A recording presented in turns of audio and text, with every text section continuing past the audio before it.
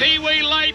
It's going to be close here. Kiwi's going to beat them all with a mighty run. Piping Lane races up to Magnifique, takes the lead in the Cup. Out wide is Guns in Stormy Seas, but Piping Lane's going to win the Cup. But it's Doremus nicely clear in the Melbourne Cup. He's got the Cup won. He's holding nothing like a Dane, and Doremus wins the Cup. Rain Lover and Allsop, they're going head and head.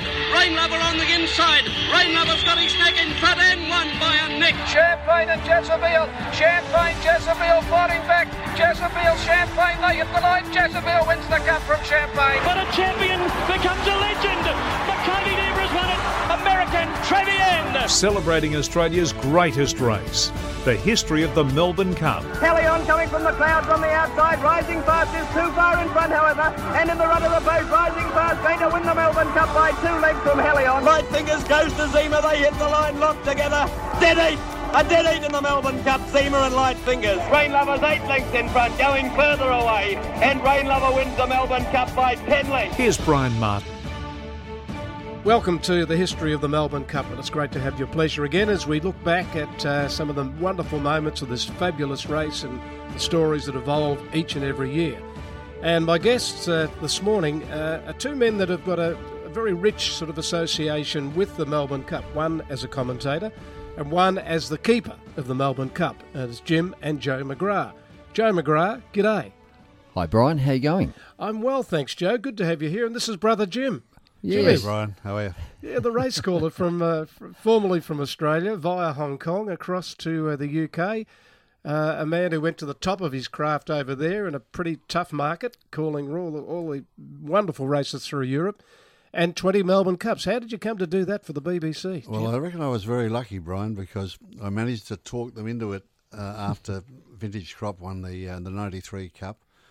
It really created a lot of a media storm over there. Everyone was fascinated by it, and I think Vintage Crop did more to sell the Melbourne Cup in Europe than anybody else. I mean, they sent over many people, for many years, but he did more single-handedly than anybody.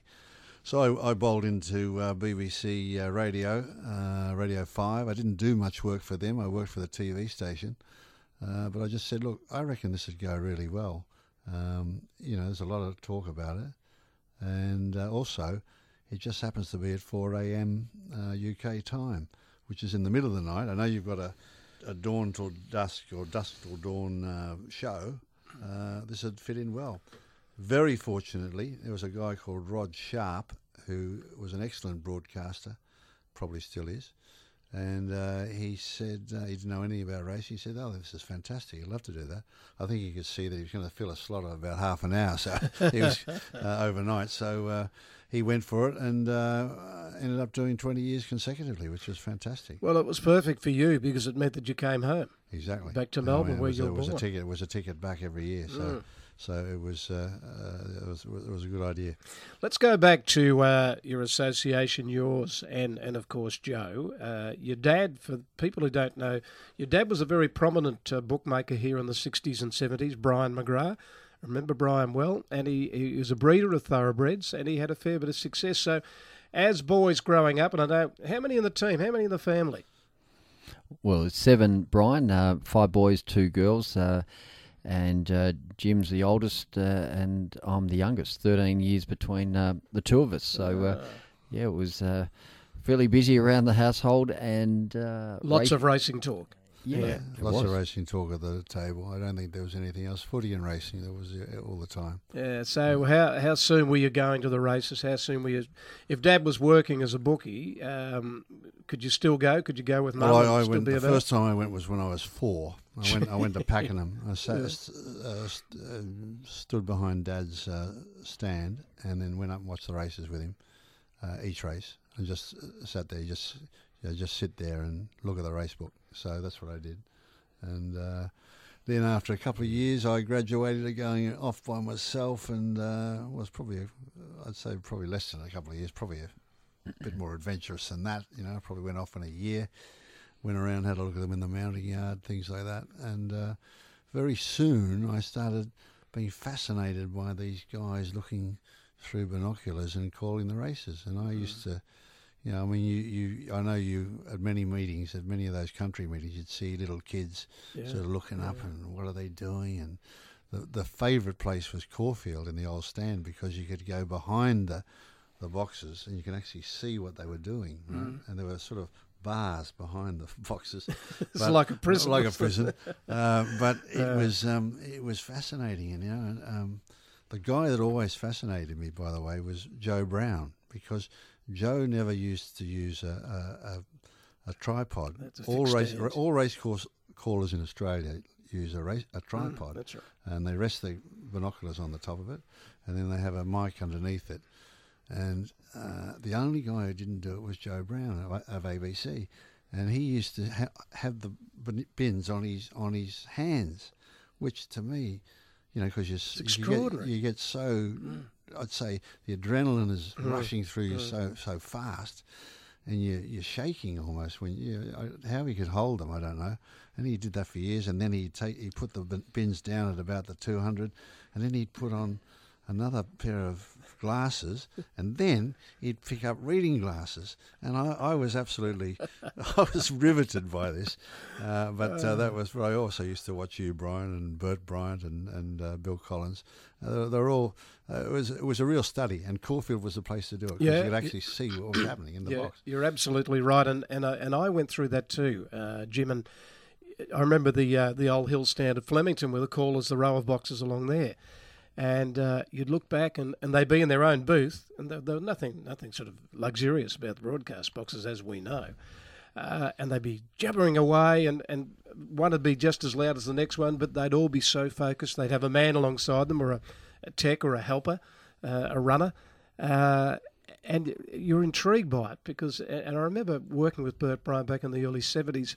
They'd stand out of the front of the box where Bert was with their transistors. And all this feedback would be coming back, and Bert would be asking to face the radio the other way, because you get all these whistle sounds coming back. But it was all part of that magic of radio that we were, infatuated with, weren't we, growing up?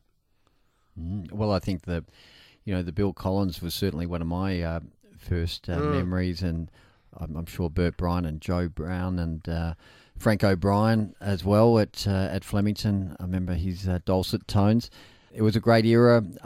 Growing up, that's what was talked of. You heard their voices, and I just thought everyone grew up this way. I actually got to school and realised, you'd gravitate towards a form guide, and you'd start to realise no one else was reading one, or in time they started to read them. And I thought, well, we've been reading them for 6 years. And we've spoken, Joe, and I'll just come to you now, because we've spoken to Jim about calling the 20 Cups for the BBC back to a worldwide audience, and I just want to remind people about what your charter is, and your title really is the Keeper of the Melbourne Cup, but we go back a little bit further. You worked at the Racing Museum and the Hall of Fame when I was part of that board as well.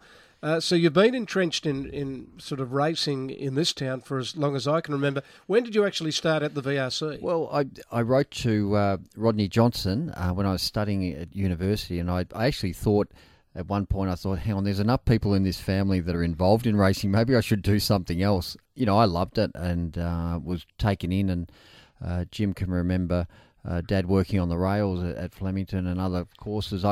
My later recollections was him in breeding, and I got very much involved in the horse breeding side of things and was really taken in from that perspective. But I wrote to Rodney Johnson, who was the racing manager at the VRC at the time, said, look, I want to do some field work with my course. Can you help out? He said yes.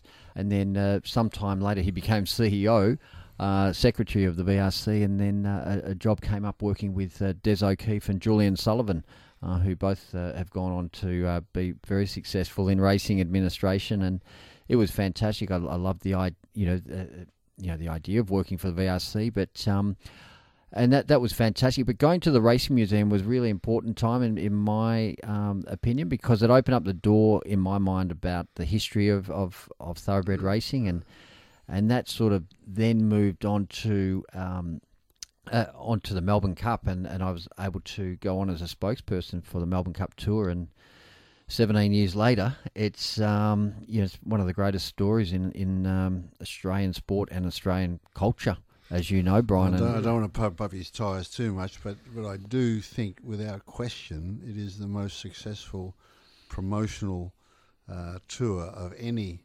sport of anywhere in the world. Because No doubt. It is you have an iconic trophy.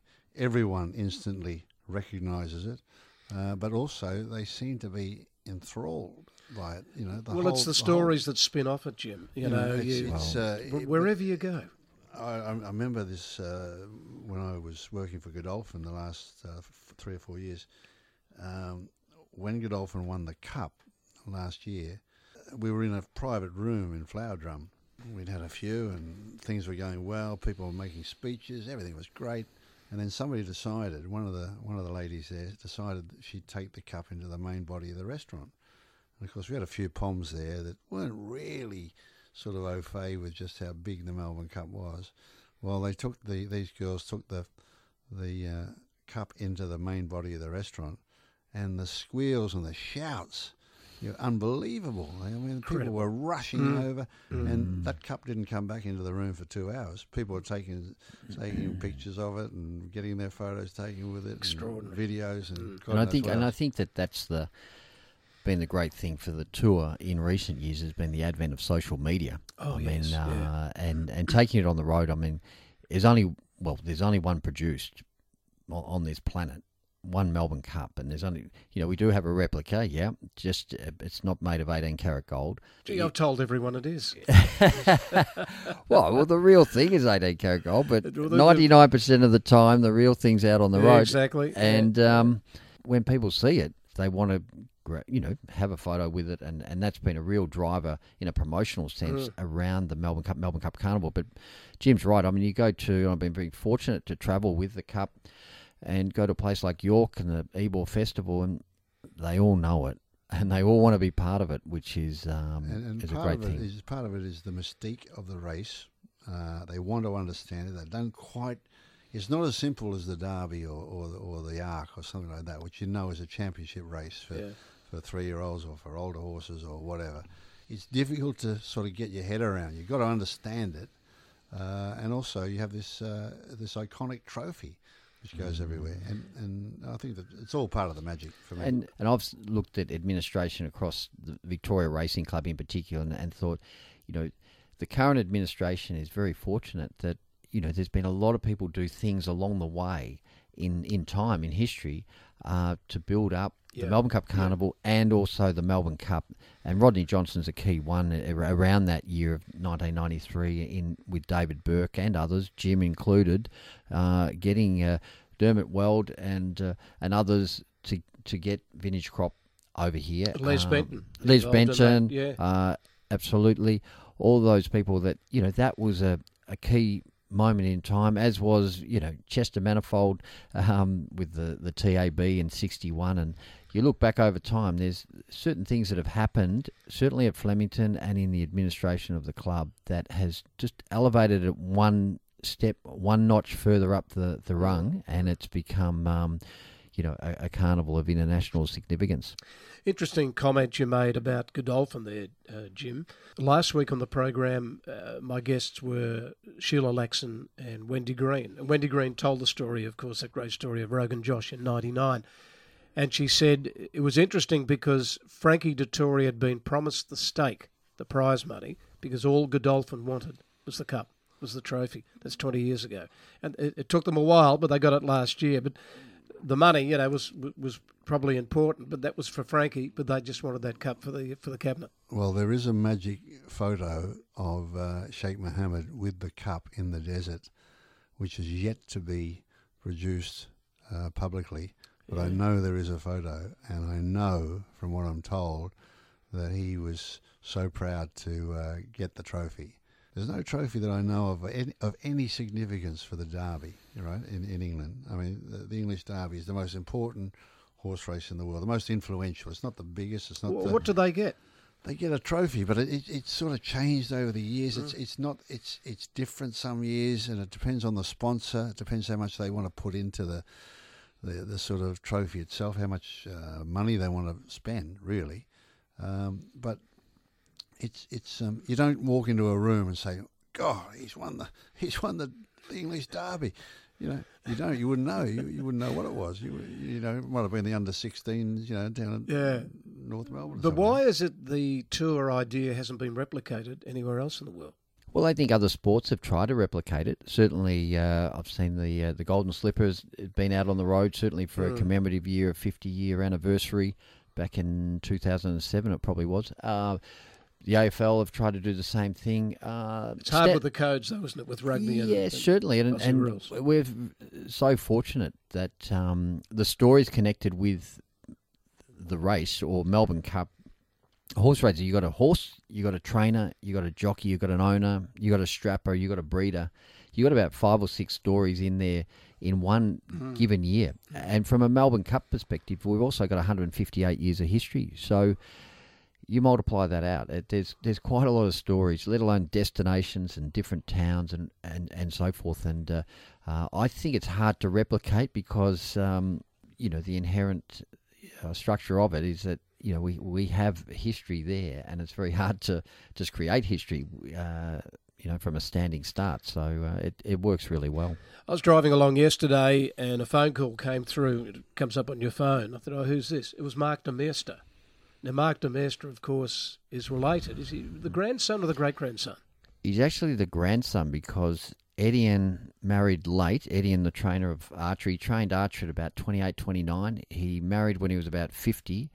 He had about 10 or 11 kids. Pretty sure Mark was the youngest of his youngest. So right. It sounds odd, but about 140-year gap or 100-year gap. But because he kept saying to me he was my grandfather, and I kept doing the sums. I thought he can't be. Yeah, this is 1861, 1862, and there's that link. And the last link back to the horse that started it all. And all those. Yeah, he's a great example of someone who has really embraced the whole historical nature of the de Meester name and his father and what his contribution was to racing, let alone the Melbourne Cup. And he's carried that on 140, 50 years later. And Joe, we recently spoke on the program about the trophy and the 100-year, like the centenary of the three-handled cup. And it was artilleryman 100 years ago in 1919, correct?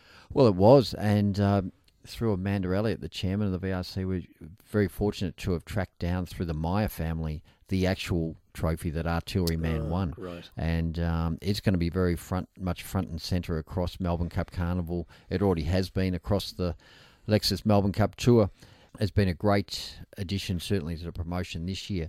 But a lot of people probably not aware that there was a lot of pressure on the committee back in, after World War I, because it was made over in the UK, and then they decided it was too hard logistically to get it transported out. So they got it made by Drummonds, commissioned Drummonds to come up with a design. They commissioned James Steith, who came up with the three-handle Loving Cup. There was a lot of pressure to come up with a design of trophy that was reflective of Australia's great horse race. They said previously it was too this, it was too that, it was too big, it was too small, it was, it copped a lot of flack. So some people might say that the VRC fluked it in getting the design that it did, because it is, it's trademarked, it's instantly recognisable, as Jim said, but I wouldn't underestimate the thought that went into it and the pressure that was on those involved to get it right. Joe, what was this story of Artilleryman? Because every time I go down to Sale or down that way, I go past that Petrobus at Rosedale, and you can tell me the story about Petrobus. But what about Artilleryman? What was the significant story there? Well, I actually recounted one recently, and 2 things with him. He was by Comedy King, who won the Melbourne Cup in 1910. That's right. And he was an import? Well, Comedy King was. He was raced by Sol Green. He was imported as a foal at foot by Sol Green, who was a prominent bookmaker and owner breeder. The thing with Artilleryman was he was owned by Sir Samuel Horden and Alex Murphy. He had a great rivalry with another horse called Richmond Main. That's right. And they both dead-heated in the AJC Derby, which was run in the spring back then. They came down to Melbourne, both raced in the Caulfield Guineas. Artilleryman won that. Richmond Main ran third. They met again in the VRC Derby, Richmond Main defeated Artilleryman. They ran 1-2. And then 3 days later, they fronted up again in the Melbourne Cup, and they reversed the placings. And 3-year-olds. Yeah. 3-year-olds, and they carried Amazing. 7 stone 6, and Artilleryman won by 6 lengths. What stands out to me, and also to that, I mean, Artilleryman was by Comedy King, but Richmond Main was by Prince Foot, who won the 1909 Melbourne Cup. So he had these 2 horses that were like Sons of Cup winners. Sons of Cup winners that were running against each other in feature races and reversing the placings. That's sort of what stands out to me. He was apparently a beautiful looking horse. He died prematurely.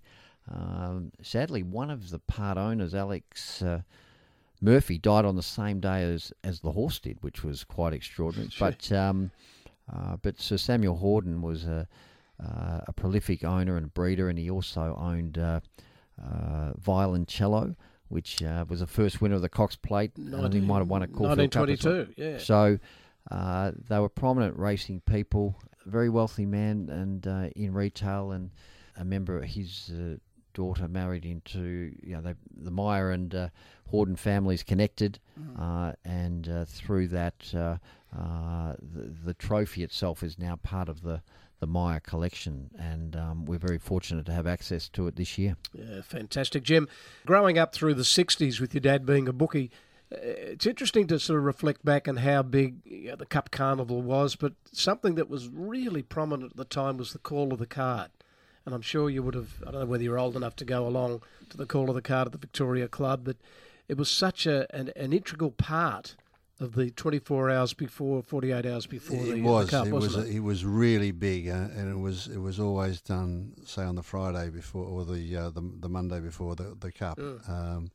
And I remember the 1 or 2 that I went to, Bill Collins was the man who was the MC of it. That's right. And the MC was absolutely crucial to the success of it, because he had to field all the different bets.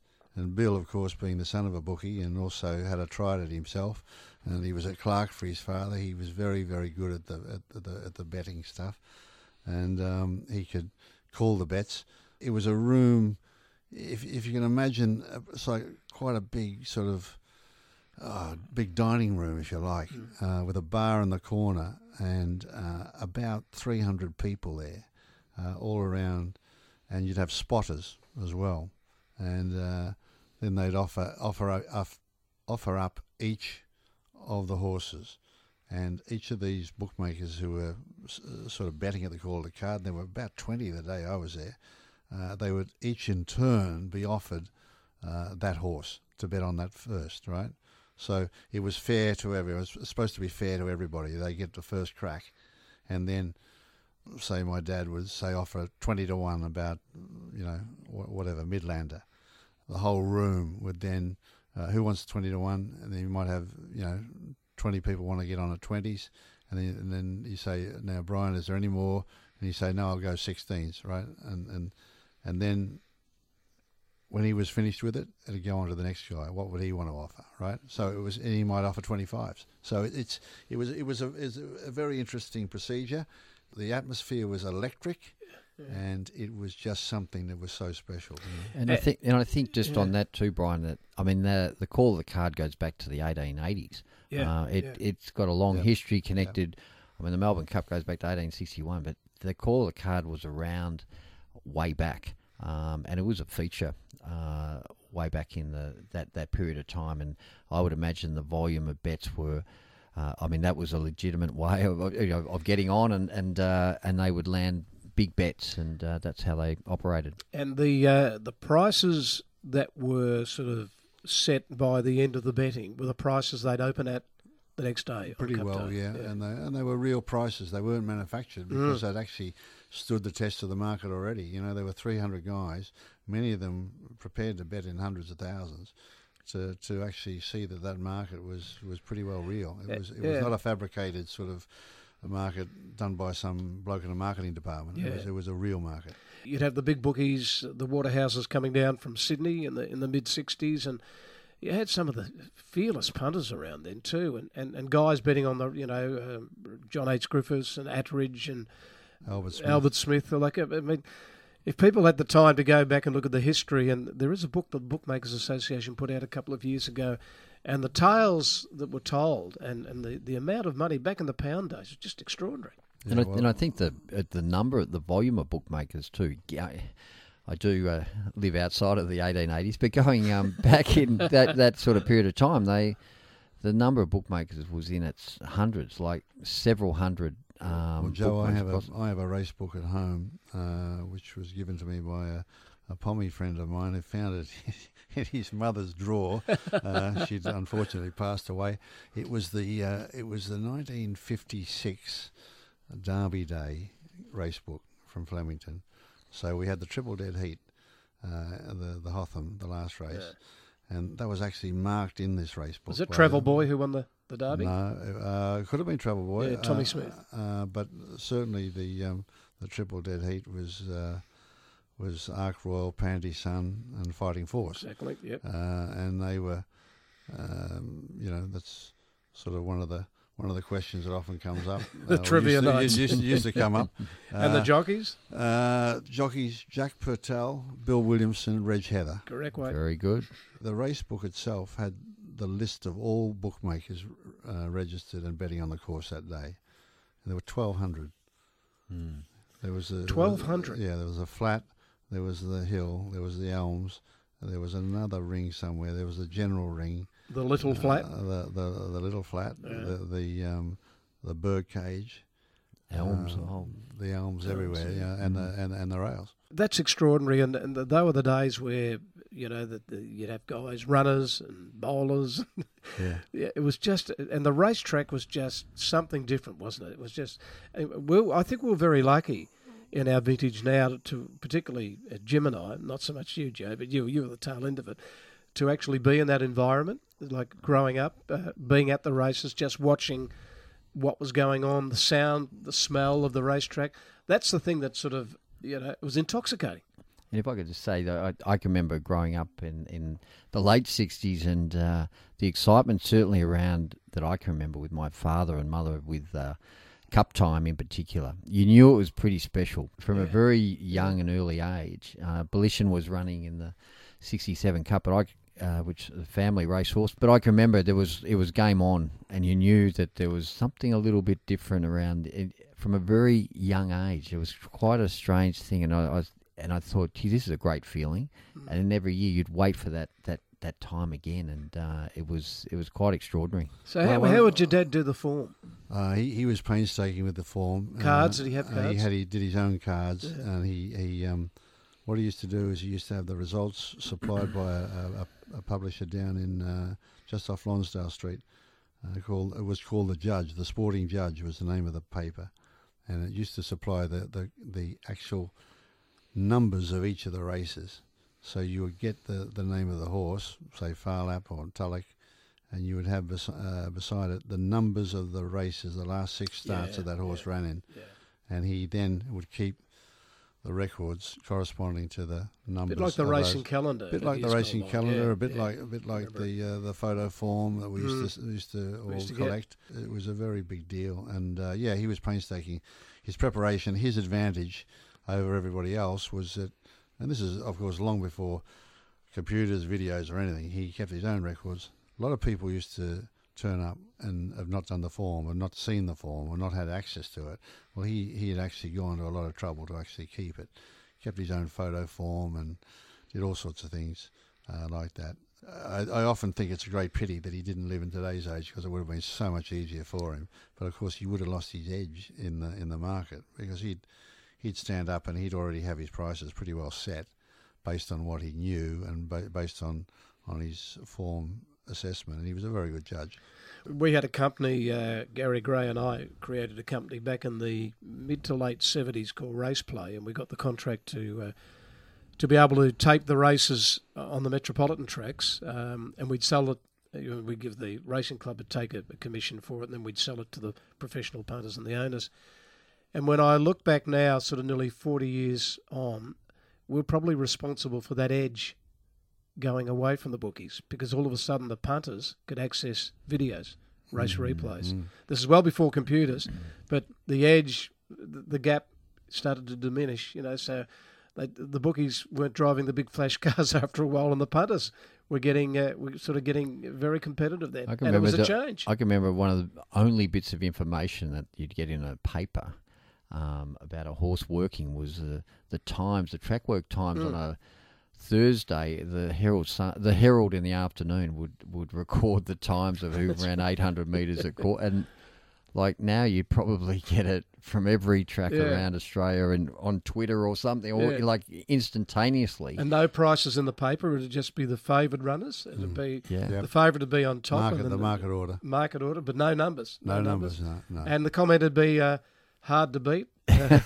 Should be this a long way. So you'd say, well, hang on, there's a field of 15 and the guy's virtually given a chance to 14 of them. And the next day in the paper they'd say, we actually fancy that. Did you get on? Claim it. Yeah, claim a winner. You mentioned before Belishan running 7th in the 67 Melbourne Cup. What was it like being in the family there? Your dad's a bookie. He would have been working that day on the rails at Flemington, and he had a runner in the Melbourne Cup. So did all the little kids come to the races? Well, we didn't all go to the races because school actually that particular year, they didn't give a public holiday to the kids at school. I remember just how special it was because everybody from the bush came down. When I say the bush, Dad was from Charlton. He was born in Charlton. Most of his family lived around Charlton, Lake Marmal and Bort up in the Wimmera Mallee. They all came to Melbourne for the day and stayed over. And it was the most unbelievable sort of party, even though she'd run 7th. Everybody was there, and it was just unbelievable. They just came from everywhere. But it was funny that Belishan was trained originally by Arthur Didham in New Zealand, and he came to Melbourne with Belishan, and she won a race at Caulfield one day. And I remember Dad coming home, and he said, he said to Mum, do you know, I saw a mare today that I really think I'd love to buy her. I think she'd be absolutely, because he wanted to buy a broodmare and breed his own. He said, I think she'd be just the mare for what we want to do. And he said, but she wouldn't be for sale.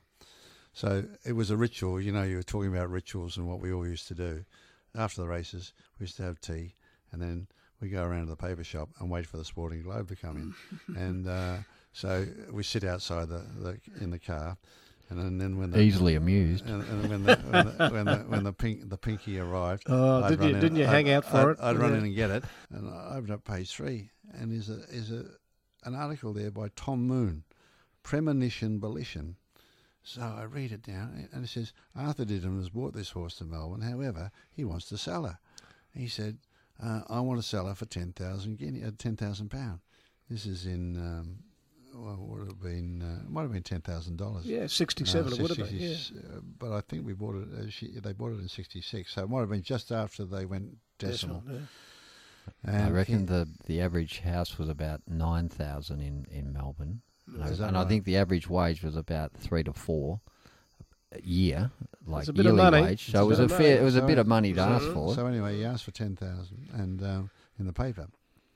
So Dad got on the phone to a man he knew, Bryan Maguire, who was a bloodstock agent, and he said, Brian, ring up Mr. Didham and offer him 10,000. And he said, look, Brian, that's not how you do it. You ring up and offer him 4, right? And then he'll come back, and then you offer him 6, and then you might settle for about 7. He said, no, just ring him and just say 10. And he said, I know what the answer's going to be. He's going to come back and say, I've just had an offer and it's now 12. Anyway, so he rings Arthur, Bryan Maguire, representing Bryan McGrath. I'd like to offer you $10,000 for this. He said, good, done. So the sale was it. So anyway, they eventually met, and they were both the same sort of people. They were just straight shooters, and they got on famously. And Arthur used to come to our place every year It was like a visit from the Pope or royalty. It's the first time, the only time I ever saw Dad put a shirt, put a collar and tie, a suit and tie on for dinner. I said that later on. I said that to Midge and John did him. I said, I don't know how good your grandfather was, but Dad used to suit up when he came over. It was hilarious, you know. And Arthur used to hardly say much at all, and we were all in awe of him, you know. And because he brought over so many good. Anyway, one year he came over and he said, "I think I've got a very good horse for this year.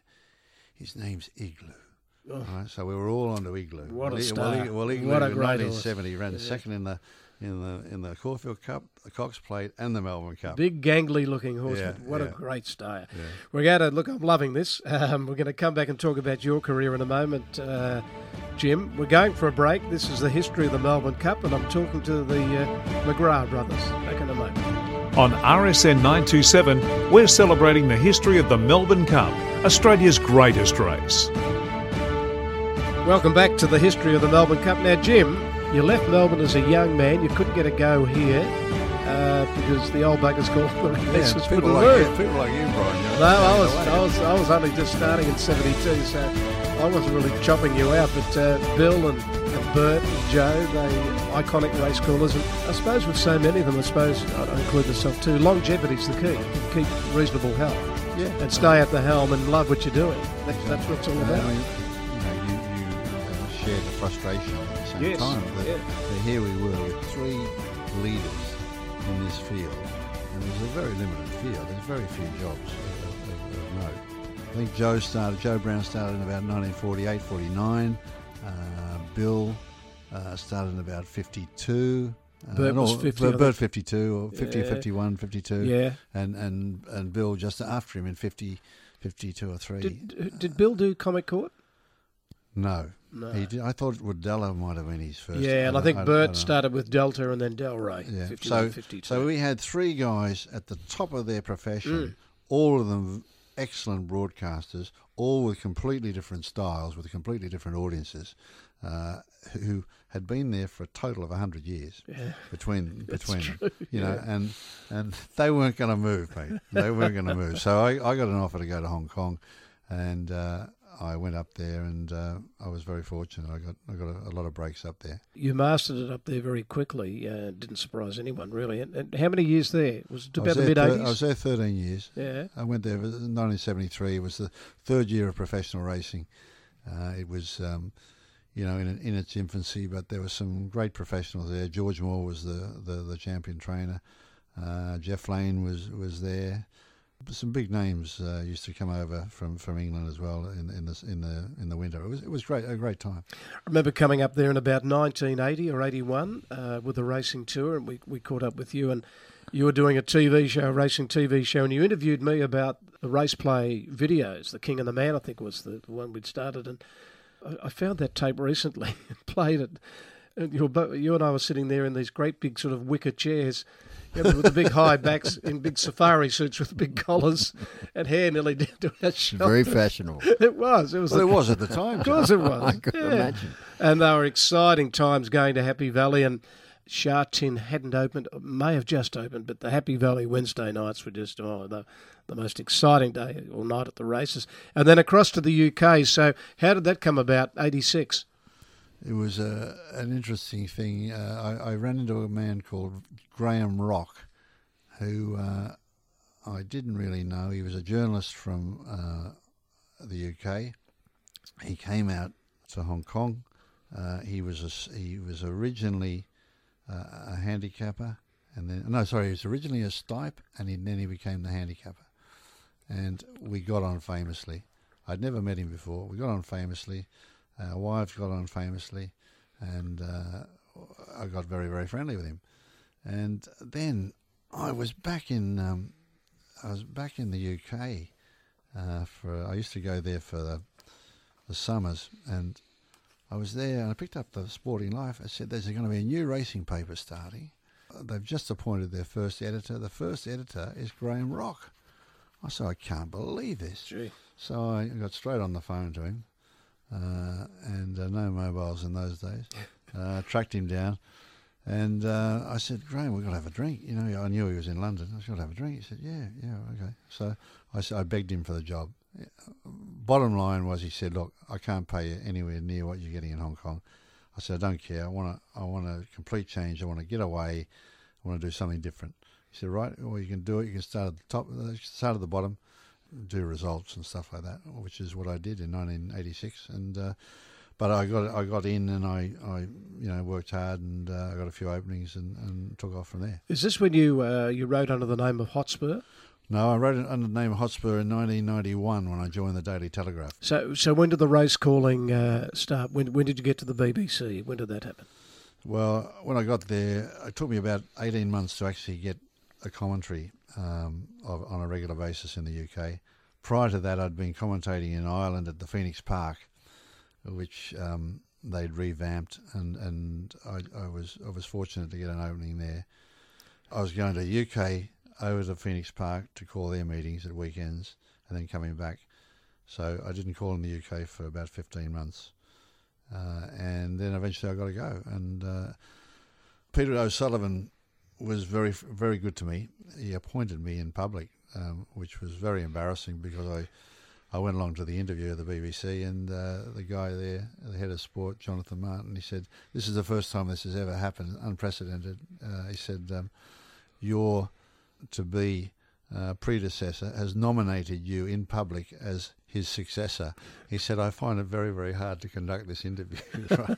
And so I got the job. Yeah, and he got it right. A wonderful career. And just looking back at the races you called, like you're associated with the famous Grand National, you called the Arc for the BBC, you called the Derby, and as an Australian race caller in my time, there are races when you look from afar, you think, God, wouldn't that be fantastic to do one of those? Well, it is, and it's daunting, and it's. But I think that here the principles, the basics attached to race calling in this country stand anywhere, and it's what they should be, and that is that you try to call every runner. And what had happened, due to a lot of different circumstances, one of them is the size of the courses. The courses are just enormous, and you do need very good binoculars, and you need a lot of different things going for you. Guys just used to call, they got into the habit of calling the first six. There'd be a field of 28, and they'd call the first 6 or 7, and you know, if they got the finish right, that'd be just about good enough. Well, to do that back here, you'd be lynched. Well, but also different circumstances, as I say. I mean, I'm not condoning it, but I'm just saying that what changed, the biggest change, was in the 80s to have closed circuit television, because courses like Newmarket, you cannot call without a television monitor. Yeah. You cannot call them off your bins. You know, they're 2.25 miles away. You just can't see them. No. For half the race, you can't see them. You know, so it's a lot of things came into it, but also I think they dropped their hands a bit, and I think it was nice to come in with a different style. Yeah, and that style was the Australian style, the rapid fire, going through the field, calling them first, second, third, fourth, getting photos right, calling the field through to the tail enders, and you got the nickname of Croc. Is that right? Yeah, some very, very a man with a great imagination, because it was the time. Paul Hogan came to town with Crocodile Dundee. Someone said, "Oh, geez, Australian." So, let's call him Crocodile. Terrific. Jim, with the great race, which is steeped in history, and we're talking about the Melbourne Cup, of course, and we'll come back to your calls. Calling the Grand National, are there 4 or 5 callers in that famous race? We used 3. 3. Who were you? Where were you? I was in the grandstand. But before that, when Peter was in the grandstand, I used to do the best part of the course, which is Beaches Brook. So you call the 4th, the 5th, Beaches, which is the 6th. You call the Foynehaven, which is number 7. Then you call the Canal Turn, number 8. Then you go Valentine's, and then one after. They're going around you. You're in the unique part of the course. It's where all the action is. It's the best part. So I did that for 5 years, and then when Peter retired, I took over in the grandstand. To be honest, the grandstand is probably the easiest bit of the course, because they've sorted themselves. You call the start, and then of course this field of 40 Rushdoor was the first, and there's a stack of fallers. You can't see anything. You're going to say over to John Hanmer, and poor old John has to try and pick them up off the floor, right? And then by the time they get back to you, you've got half the field eliminated, so you're in a better position. Now, what about in the 90s? Was it 93 where there was the no race, and then the bomb scare where the place was evacuated? Yeah, 93 there was a no race. Tapes wrapped around the jockeys. Yeah, and they had a couple of false starts, and they took off, and they wouldn't stop. Under the rules, if they complete a circuit of the track, the race is then void. There's nothing you can do. You have to stop them before they've gone a complete lap. Yeah. And they wouldn't stop. Back to the Melbourne Cup, the first one that you did for the BBC was Jeune, 1994. Yeah. I was living here, so I was calling races and knew the colours, bar the exception of the imported horses that had come in for the Cup. So I had a fair handle on the colours, but you'd only see them once. I'd only see them once, but to be honest with you, Brian, I'm sure you're the same as me. You always look at the colours in the paper. The paper it's a big help now, isn't it? It's a huge help now. Yeah. You can see the colours there, and you being a race caller, you would always automatically have a fair idea. Even today, you're looking at whether it's the Caulfield Cup or the Geelong Cup or whatever, you'd be looking at them and you'd have a fair idea of most of them, maybe 2/3 of the field. Yeah, true. I'd always have a fair idea before I came down, and then you start studying, you start really putting a bit of work in. And you were watching these horses that had come here. You would have seen Dunedin, and you would have seen Protectionist, although it was raced in Germany, I think it was, and horses that were coming for the Cup. So you were actually seeing them live before we would. Yeah. I personally think it's an advantage, and these days with videos, everybody knows everything that's going on. Yeah. You can see races anywhere in the world within minutes. And I think that's the way the whole game has evolved. I mean, you have to know what's emerging in New Zealand, what's the prominent horse in wherever it is, in what part of the world, the UK, Ireland, and be across it. It's in administration, you can't sit back and say, oh, well, they're in that side of the world, we're over here, because the horses are moving so quickly. Yeah, the world shrinks, doesn't it? It really does. It does. Jim, what has been the Cup that you've enjoyed the most? Looking at them, I'd say I got a big kick out of Maccabi Diva, obviously, particularly the third one. I thought that was fantastic. Fiorente was pretty good, the final one. I think the one ethereal one, I'm only talking through my pocket here. I got the trifecta, believe it or not. I put Persian Punch in to run third. It paid enormous. It paid unbelievably well. I think it paid about 6,000. And they're the ones you remember, don't you? Yeah, it's funny though. Were you still getting the buzz out of it, like doing the race as the years rolled by? Because you'd be coming from doing. I remember there are times you'd fly in and you come from the Breeders' Cup, because I'd track as to where you were and what time you're arriving through Brother Joe, and I said, "When's Jim coming?" Oh, he gets in on early Monday morning, flying 26 hours from Kentucky or somewhere. How did you do that? I did some stupid things. 11 times I did that double. Gee. I did the Breeders and then Melbourne. The best ones were about 4 of those were the other way around, which was perfect. Come to Melbourne first and then go to the Breeders. Yeah. That was much better. Yeah. But about 7 times I probably did it the other way around, which was ridiculous. The hairiest moment we ever had, Brian, was we turned up. And my brother Naish has always been my deputy on Cup Day. He's a good man. He's a good man, and because we used to provide the swivel stand for you, didn't we? Yeah, the swivel stand, and we used to young Johnny used to supply the bins. Little Johnny Burke. Yeah, Johnny Burke. Yeah. He used to supply that, and also Matt Jones used to supply a big pair of bins. That's right. Bins being binoculars. Yeah, so not rubbish bins. No, they were fantastic, and so it all came together. The hairiest day that we got there, and no commentary box. They hadn't. Somebody had come in new at the course and had messed up the bookings, and we didn't have a box. And how long did you have? Was it on the day? Or? This was on the day. So we got there at about, I always used to get there about 8:30, and they said there's no box.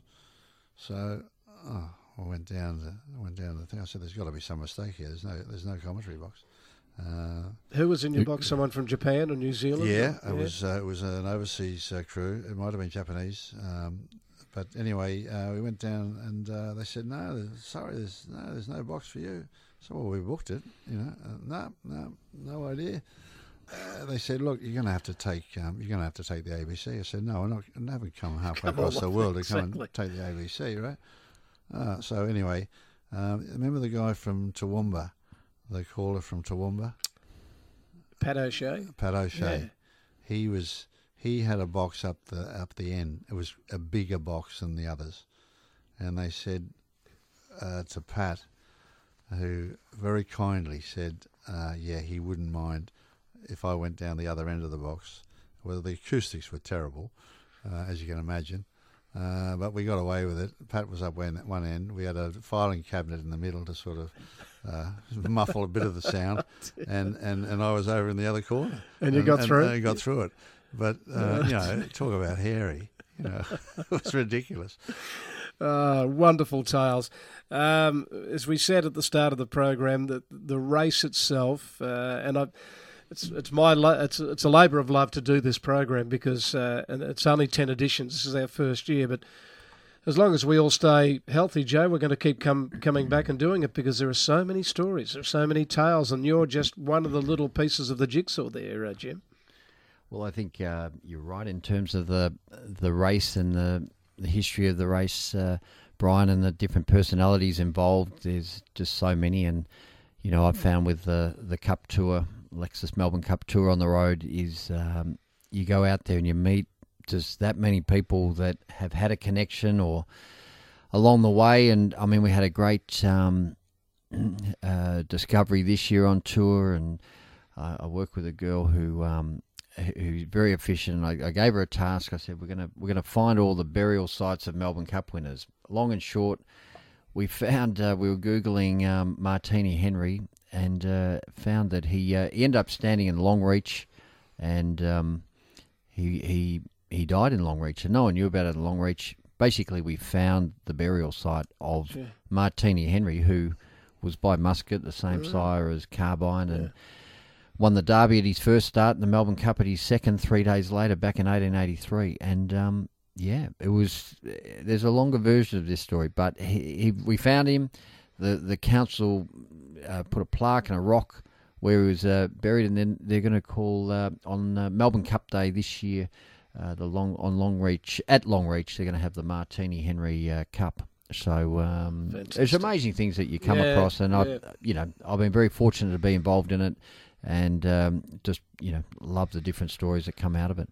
No doubt at all. Great to see you back in Australia, Jim. How long's the stay here? For the spring, Bryan, it's something I really look forward to. And my stays are becoming a bit longer these days, which I'm really enjoying. And, it's good to be back. Special guests, great to be in their company. The McGrath brothers, Joe and Jim, finally got them together in the studio to share some stories about the great race, the Melbourne Cup. Thanks for your company. Look forward to your company again next week.